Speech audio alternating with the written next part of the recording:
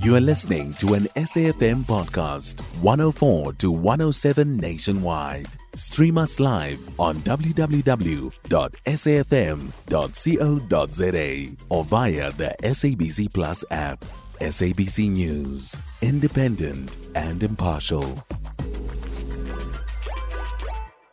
Sakina, I think to be fair, one has to say that different master's offices in different parts of the country deliver varying levels of service. There are master's offices where the services are reasonable, and then there are, and specifically the bigger master's offices where getting service is sometimes, and some practitioners will say most of the time, a challenge. So the master's offices that operate, let's say, reasonably, there you get a response if you contact them, and if you go in, you are usually attended to within a reasonable period of time, and the functions of the master's offices are performed within a reasonable period of time. With the bigger master's offices, predominantly Cape Town and Pretoria and Johannesburg, there are serious challenges to practitioners at times, and what makes the situation difficult is that sometimes you get reasonable service, sometimes you get no service. And that, of course, is problematic. Louis, can FISA actually also provide us some insights into the impact of these delays, especially as it pertains to things like deceased estates and trusts and the Guardians Fund especially? Yes. Sakina, with deceased estates, there are certain touch points in the process where the service from the master's office is essential before the process can start or before the process can continue. And those are when the death of the deceased person is reported to the master, and if there is a will, the will is then lodged with the master. The master then has to accept any will, and the master then, under Section 14 of the Administration of Estates Act, has to appoint a nominated executor in that will. If there is no will, then the rules of intestate succession apply, and then the master must, after consultation with the stakeholders, the next of kin, identify and appoint an executor. Before the executor receives letters of executorship, the formal appointment from the master's office, the executor can do nothing in connection with the administration of that estate, and this is one of the touch points where sometimes there are inordinate delays. Now there is systems development underway, and a system has been piloted where electronic letters of executorship with built-in security to prevent fraudulent letters of executorship and duplicates appointing the wrong person or purportedly appointing the wrong person can be avoided. That has been piloted in certain centers in the country, and it seems to work reasonably well. However, you still have potential delays and real delays in some master's offices with the issuing of letters of executorship. And as I said, without that, nothing can happen. The executor can do nothing. No financial institution will even talk to the executor about the money, the funds, the investments that the deceased had with that institution. So that's the first touch point. Then the next one is when the so-called liquidation distribution account has to be lodged with the master, and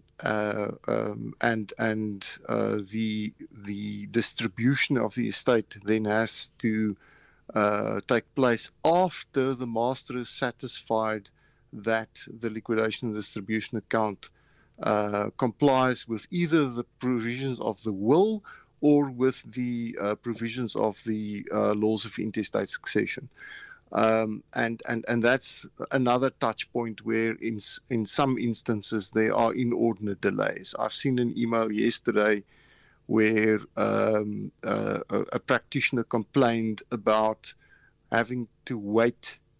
He's waiting 11 months already for the issuing of letters of executorship. And as I said, without that, nothing can happen.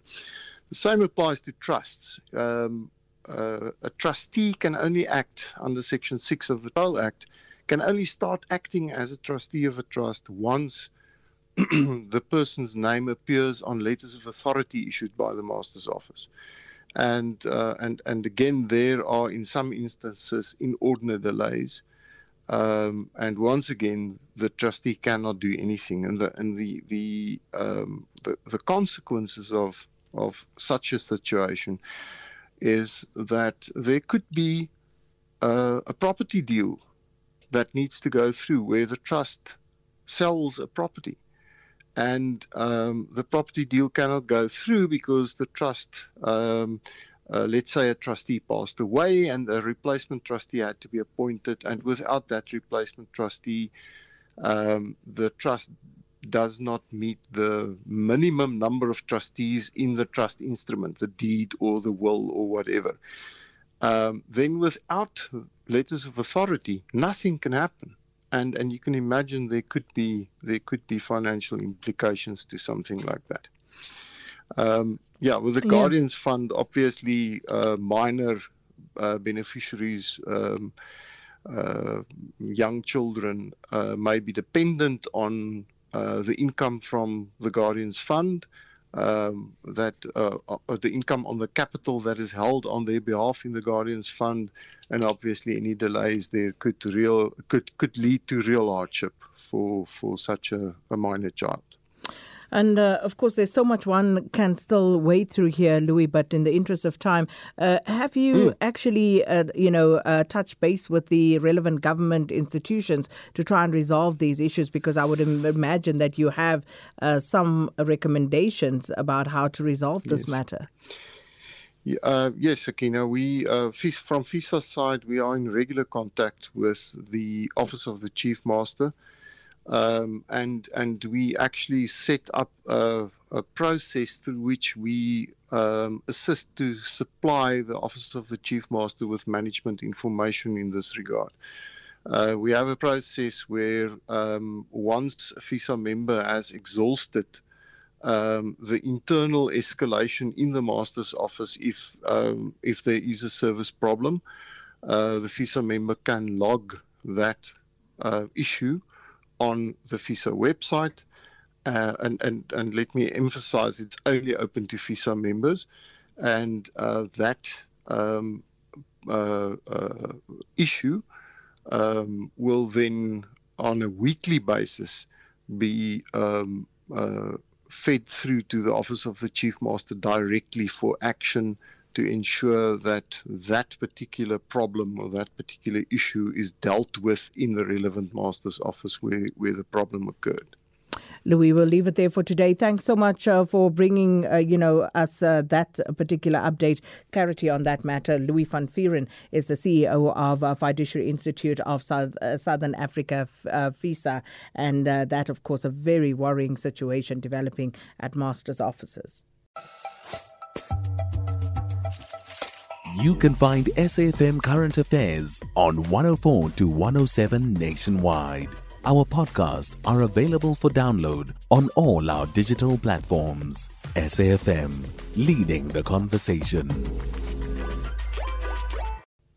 Open up new worlds of history and drama.